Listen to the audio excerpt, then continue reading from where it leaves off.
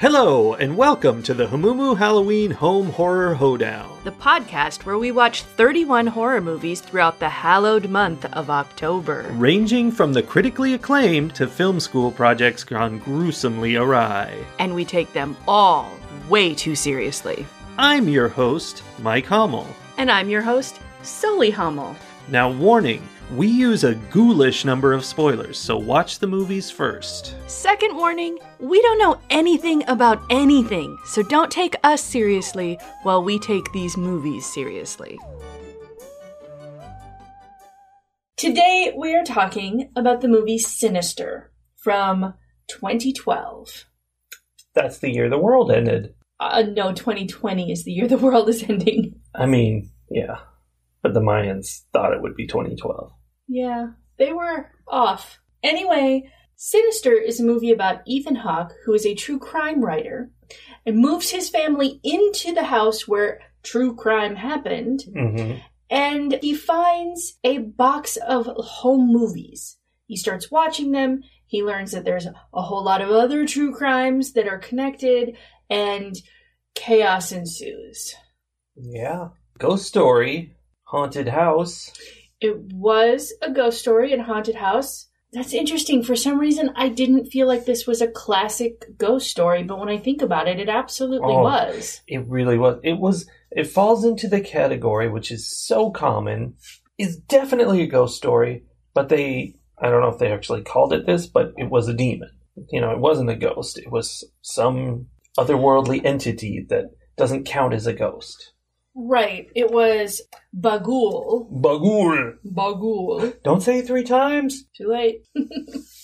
Anyway, Bagul is a demon who creates ghosts. Like, he takes kids into his otherworldly realm, and then they're trapped there. But first, he possesses them and makes them do really heinous, terrible things. Yeah, that was kind of interesting that the kills were these kind of like elaborate, not like jigsaw situations, but like they really, set up, I don't know, they would tie people up and then, I mean, I guess they weren't super elaborate. Like they tied a bunch of people up by the pool and then dragged them one by one into the pool where they drowned because they were unable to move. They were tied up. I know what you mean, though, because it was more elaborate than it needed to be. Yeah, it felt like, it's not just a ghost. A ghost would make people jump out a window or something, but this was like a serial killer. Well, and they weren't ghosts at the time that they committed the murders. They were straight up kids. Like, they were just possessed. Yeah, I mean, I guess possessed. They were just possessed kids. But rather than doing something simple like,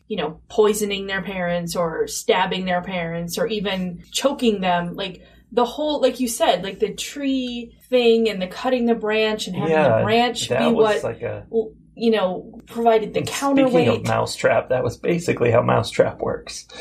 The game. Yeah. With less murder, hopefully. Yeah. Depending on the family, I guess. Yep. Like it was very elaborate, and that's the part that was so upsetting. Like, I mean, it would be upsetting enough to have a child murdering their entire family. Like, that is an upsetting concept. Yeah. But then it was done in such horrific ways that it just amped the horror up for me. That was something I really noticed. These were snuff films he was watching. So, like, for each of these murders, we would watch him watching a movie of the murder. Mm-hmm. And it's the combination of, it was silent, silent film, and, flickery old film stuff, and shot, handy-cam found footage business, along with the fact that it's a true crime story, supposedly. I mean, not true crime for us, but true crime for him. Yeah. True crime in the fake world. And seeing him sitting there watching it, being horrified, almost ready to puke, basically. That all combined to make it feel much more horrific than this kind of stuff is in movies usually. Like, it really felt real. I thought exactly the same thing. Like, the girl who kills her family by running them over with the lawnmower. That was pretty awful. Like, that in and of itself is a horrible, horrible idea, right? Like, even just saying it out loud feels gross. But I watched House of a Thousand Corpses and was fine with it. I looked away while he was watching this film.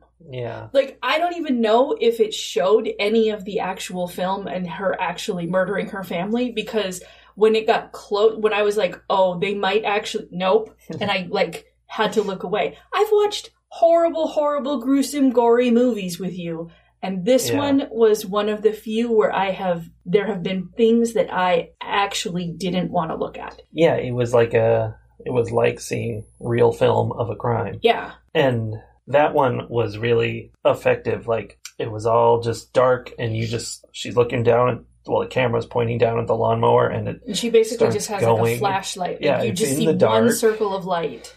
And you just see it going, and it's just going over grass, and you're like, well, what's going to happen? And you start to realize what pretty much has to happen. Uh-huh. And then what I did see is that a person comes into frame, and it's like real quick, and I don't think they show anything. I think it jumped over to show his face and how he was freaking out about it, which was perfect. That was very effective.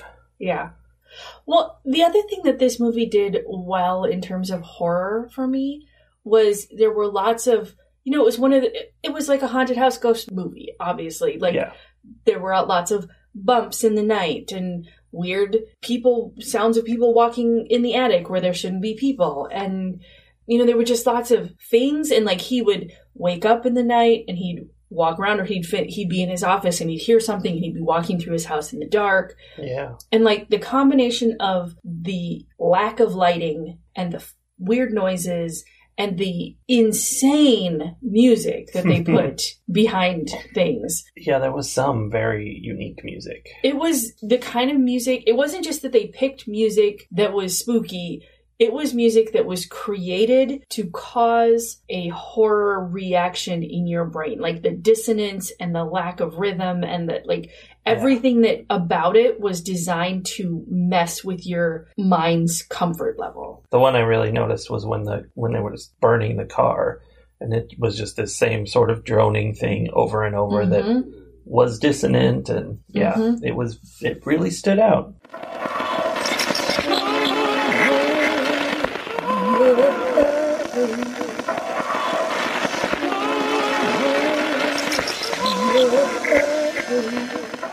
Like, it reached into your lizard brain and was like, bad, bad, bad. Yeah, it wasn't just, this is a scary thing. It was, this is wrong. This is, something's going wrong here because music shouldn't be like this. Yeah, yeah. So I feel like that was very effective. Like, lots of movies try to use shadows and dark and whatnot to create scariness, and usually I'm just annoyed because I can't tell what's going on. Like, I'm like, it's not scary if I can't see what's happening. Yeah. This used darkness, and there were some scenes where you really couldn't see much of what was going on, but they used it very effectively, and they used the minimal bits of light very effectively as well.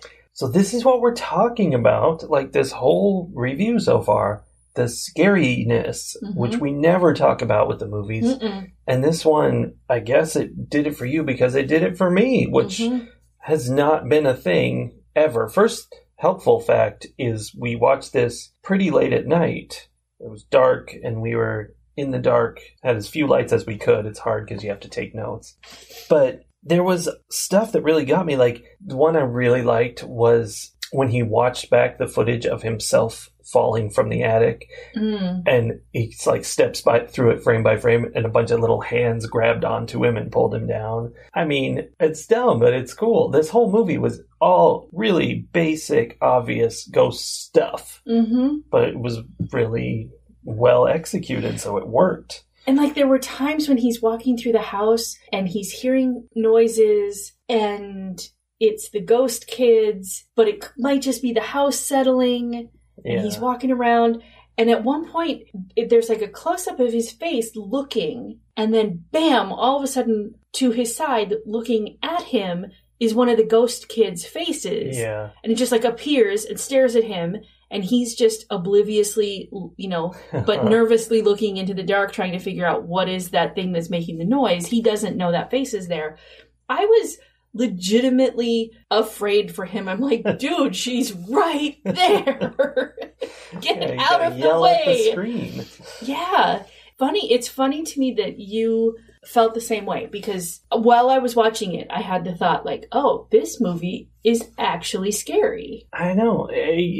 Movies have not worked for me like this. I don't even know. Maybe there was like one last year. I wouldn't know which one, but it's like out of 31 movies, there's one. Mm-hmm. And this one did the job. Even the good ones. Yeah. Even ones we really enjoy aren't necessarily, we don't enjoy them because they're scary. Yeah. This one was definitely a standout in that regard. Story-wise, I also felt like it certainly stands out from the movies we've seen so far this year. But, I mean, there are a very few movies that have horror movies that have really cohesive plots where the plot is important. Yeah. And maybe that's part of why it was scarier. I honestly couldn't tell you why this movie was so much scarier than other movies. We've watched other movies in the dark before. I don't think that's it. That helps, though. It helped, for sure, but I don't think that was the difference. And I can't put my finger on any aspect of it that is completely different from all the other movies we've watched. Like, yeah. I don't know. Maybe it's just all the little things lined up exactly right. Yeah, I really feel like the movie reels with him watching them so you identify with him, that stuff all really worked. But yeah. I also think that it has to do, like, I felt like he did a really great job making me relate with him, because I could see how watching someone else watch home movies could not, like, even, like, the concept of that, if someone had said, oh, this is a movie about a guy who watches home movies of scary things, I'd be like, no, thank you. Yeah. But he really did express those emotions of horror, but in a realistic way. Yeah. And then, like, when he's fighting with his wife, I thought that was some of the most realistic arguing spouses that I've seen in a movie in a very long time.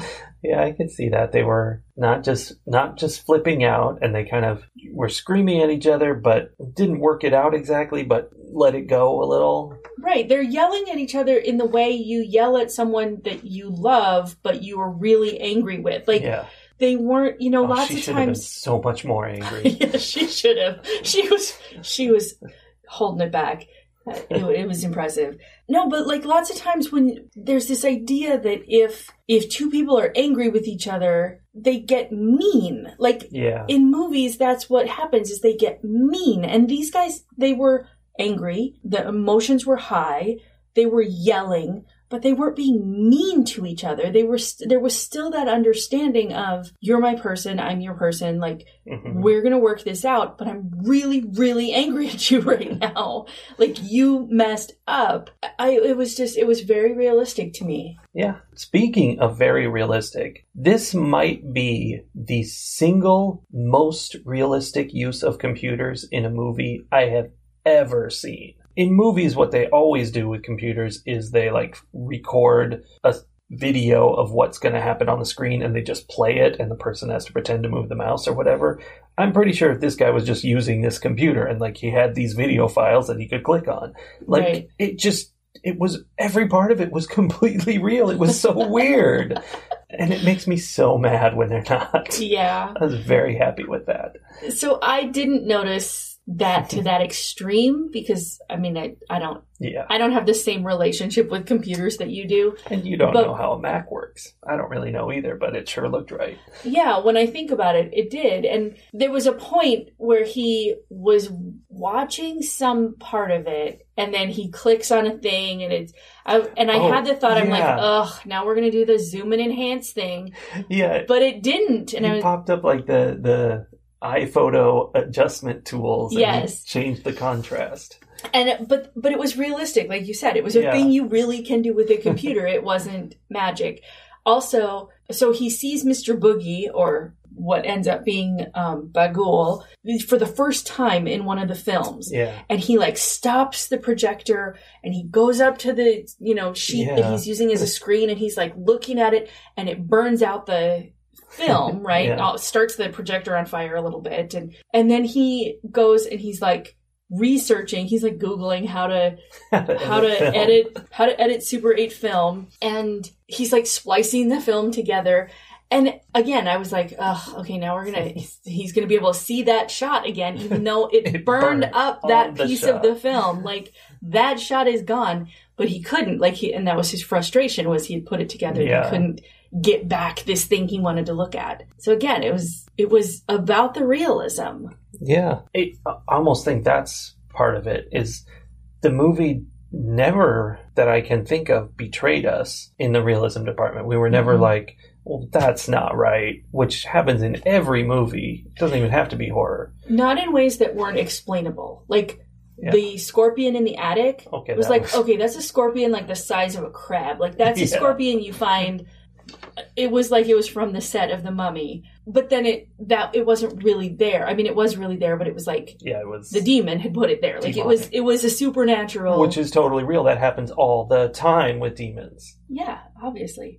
No, like that and the snake and like the stuff that didn't make sense or didn't seem realistic was explained because it was demon. Which, okay, that's fine. I get that. Yeah, it never broke, and so it worked. Like, it got pulled out of it by things that didn't make sense, which the computer could have been, or anything. Any of those things, the way they argued, all of those parts that were so real. That might be the secret to making good horror, is you follow reality, except where you want to cheat. Yeah. Set the rules of your universe and follow them. Actually, follow. Like, not that complicated, but it's amazing how many stories don't do that. I was impressed by the number of red herrings that they put into the movie without them feeling forced and fake. There was a lot of misdirection toward the sun is going to be a problem. Yeah. One of my favorite things was the very first time he's hearing noises and he's looking around and there's a thing in a box and, the box moved. Oh, the box is moving. And I'm like, what's in the box? I'm expecting what's a in the cat. Box? Exactly. I'm expecting a cat. I'm expecting I know something is going to jump out at me. And all of a sudden, what it looked like to me at first was one of those possessed, bending backwards girls, like, coming out of a box. And I was like, okay with it. I mean, it startled me, but I was like, yep, that makes sense. Obviously, his house is haunted. He has some kind of possessed girl in a box. That's totally natural. But it turned out that it was his son who has night terrors. And, it was all perfectly well explained and then followed through on. It's not like it was the only time that happened with his son. Yeah. Well, and it wasn't the first time it had happened in the story. But also the next morning, they were talking about it, and he's like, yeah, that's not even the weirdest place we've found you before. Right. Once he realized it was his son, he's like, oh, all right, this is fine. Like, he was not scared anymore. I was creeped out. I'm like, whoa.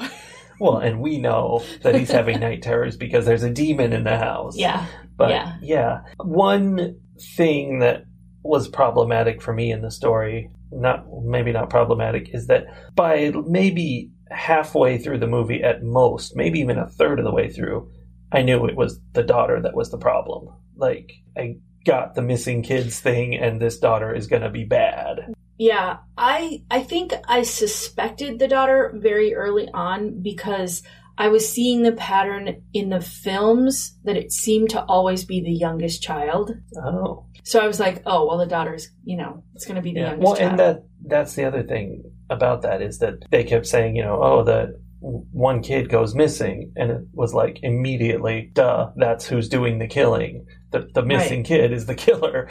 And they never even suggested that, but it was so obvious that would be the case. So the theory that I had, and I did come up with this theory fairly early on, and I was mad at him for not seeming to put the pieces together. I was like, dude, all the pieces are here. Like, catch up.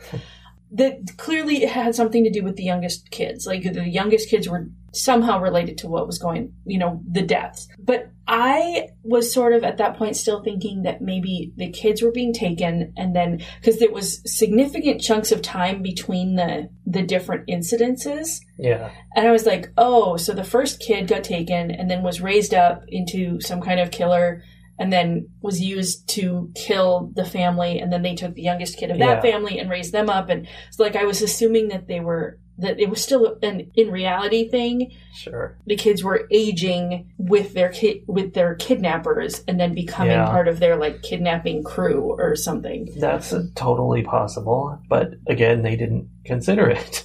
No, it was one of those. This was one of the few movies where the actual movie was more interesting. The plot that they came up with was more interesting than the plot that I was hoping that they would be. That's from fun. The beginning. Yeah, that doesn't happen very often. Yeah, but that's what kind of made the ending frustrating. Was like, I mean, part of it was in the very end, he's sitting there watching the movie, the extended cut of the movie, and he's seeing that it's the kids, and he's kind of concerned about it, but he's also sort of just falling asleep watching it. I'm like, come on, do something, not realizing that he was drugged. So it's not his fault. That was my fault. Yeah, but it was disappointing that he wasn't, like the deputy called him and he wasn't like, I don't know, let's run around and do crazy things now. He was like, oh, let's just investigate a little more, The ending was disappointing. I think the deputy so-and-so was another one of those red herrings where there were things that the deputy said where I was like, what is up with him? Like, what does he know? Known some stuff that he's not saying? Like, I don't understand. There's something going on here. And that never came to fruition. Like with the son, at least there was a reason why, like, the distraction actually made sense within the story. There was a reason for it. I just misunderstood it from the beginning, and I was supposed to, but that's fine. Yeah. Whereas the deputy, I think it was a distraction. We were supposed to misunderstand, but then there was never, he was nothing. He was just a small town deputy who happened to be interested in true crime stories and wanted to help. Like, there was nothing interesting about him at all. And so then I'm like, well, why did you give me all these clues that he was being creepy? Like, why was he being so weird? Who says snakes don't have feet? I feel like he was kind of a comic relief character because he was pretty ridiculous. He was, but it was done in such a way that it was like, this dude is really creepy. There's something up here. And then there was nothing up. And I was disappointed. Yeah, I don't know. He was very cartoony. I wrote that he reminded me of Eureka, the show, because he seems like somebody from that show. Yes, a combination of like actually trying to do things and accomplish things, but also being borderline incompetent, but not really. I don't know. Funny, for sure. But I think that's part of why the ending was disappointing to me, because I kept waiting for especially when he kept trying to call and he had information, and then it was just like you said, it was just Yeah, I don't know. I guess he was overwhelmed at that point, but it was just weird that he didn't suddenly go, oh no, I see what's going on. I got to do something. Right. He packs his entire family up in the middle of the night and books it out of that previous house. Which is another cool thing about this, that they did that. In every other thing, they just never, ever leave. Yeah. But he did that, as soon as he realized that there was danger, it was like immediate action. And then the deputy calls and is like, oh, but you just walked into the trap. Like, you accidentally, made this happen. And he's just like, all right, well, I guess that's that. I guess we're going to die. It's 2020. We might as well give up. I feel you. I feel you, Ellison. I do. Ellison Oswald. And they kept calling him Mr. Oswald, which was funny because we just watched the I'll Be Gone in the Dark miniseries about Patton Oswald's wife, Michelle, who writes true crime stories. It was interesting. True crime stories. Yeah, sorry. Yes, that's the sad part of that story. That is the sad part of that story. That was kind of, it was interesting. And I definitely kept thinking about her and her process and how, like, Ellison, the character, like, it's clear, especially in the argument with his wife and a lot of the things that his wife says, like, his job messes him up. Like, when he's deep into these crime stories, it's not good for your brain to get all down in all of this crime and badness and whatnot. And that's obvious in his character. And that kept reminding me of, like, the struggles that Michelle McNamara had and, how it was clear from the documentary that we watched that the same thing happened. Like, she would kind of withdraw from her family and she like had to self-medicate and a lot. Like Ellison was with his drinking, and like his wife was even like, it's so early in your process for you to be like reaching for the whiskey bottle already. Like that rang very true. Yeah, it was interesting because this was 8 years before people would have known about that. So that was kind of cool. I mean, I think it's probably something that happens. Yeah, I think people it's very who study realistic. True crime. That was the one thing that I was kind of mocking in my head, was this idea that the true crime author goes to the house, he wants to do his investigation, and he just finds a box of videos and just starts watching them. And it's like, here's everything. Like, he's not he never goes to the library, he never looks anything up. He just keeps watching these movies. Well, he does contact the one professor. Yes. Vincent because D'Onofrio. The deputy told him to. Yes. He does contact the professor and get some information, but not a lot. And I sort of felt like when the professor was telling him things, I feel like at least some of it, I was like, yeah, we already figured that out. Like, why are you here? Well, he was very the exposition guy. You know, he was supposed to give us the background, but we didn't need it. We had enough. Yeah. I mean, I guess we would have never known the guy was called Bagul. I guess. So that was one of the places where I think pre-2020, I would have interpreted this as the Vincent D'Onofrio bits were pre-recorded and Ethan Hawke was having a hard time timing his lines right. Like they just weren't quite jiving. That's what I would have assumed pre-2020. But now that I have so much experience with Zoom calls, that also rang as very true, that they kept kind of talking over each other. Yeah. It's hard to communicate that way. Again, perfectly realistic use of a computer. Yes. Amazing. Very strange. Not just a computer, like technology. Yes. Ratings. Well, as everyone has heard by now, I really like this movie. And it was really scary, which is really something. That's kind of amazing. It wasn't awesome. It wasn't like any kind of game changer, because it was really just a ghost story. Like, it was just basic, but it was very well done. So, you know, I'm not going to give it a super score. It's not some crazy game changer like The Endless or Resolution, which is related to The Endless, and those are both amazing, and everybody should watch them over and over and be caught in a time loop just watching them over and over. It was no Tigers Are Not Afraid. It was not. But it was really enjoyable. So for me, this movie deserves 4.5 paints in the hallway out of 5. Definite winner. Okay. The final note that I made when as the credits were rolling on this was that it's a very simple premise with a lot of window dressing. Yeah.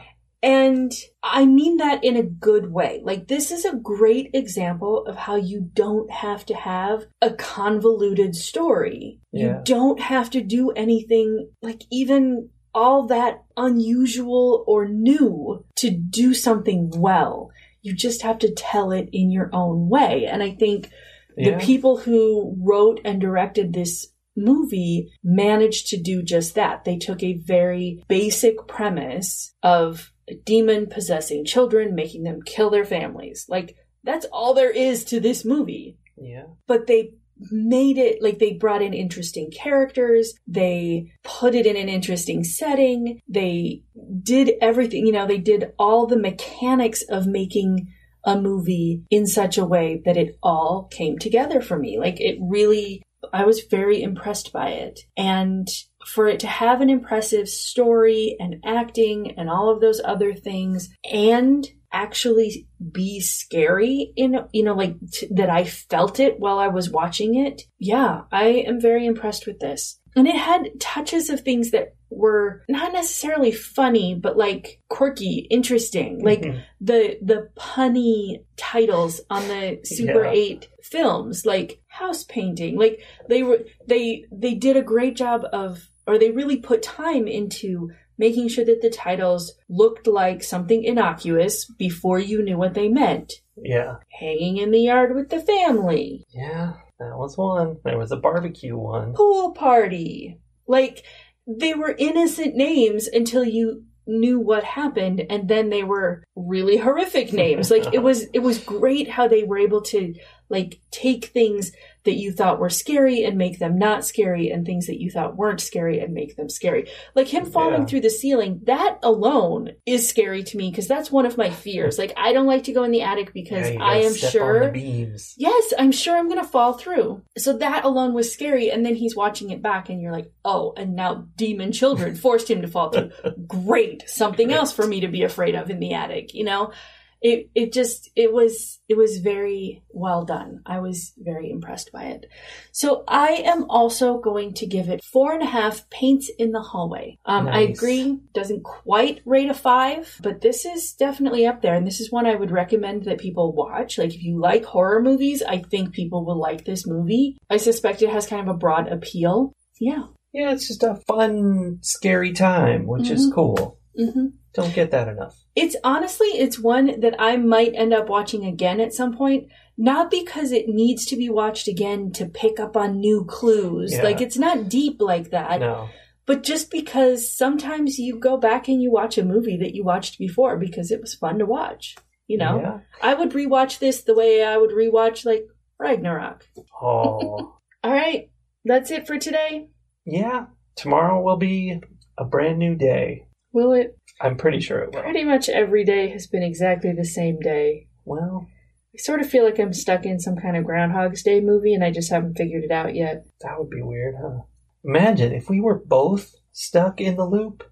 We might never figure it out. We'd just be like, oh, it's another day. Every day the news is like, yep, don't go outside. And we're like, all right. Huh. Probably happened. Which means nobody's ever going to listen to this. It's okay.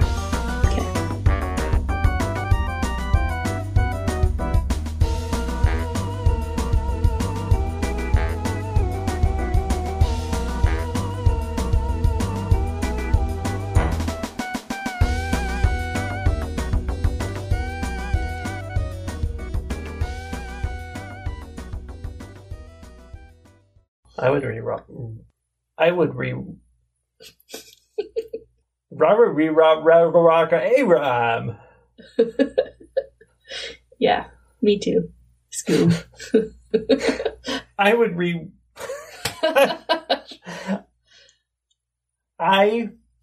rewatch Ragnarok anytime. Well done.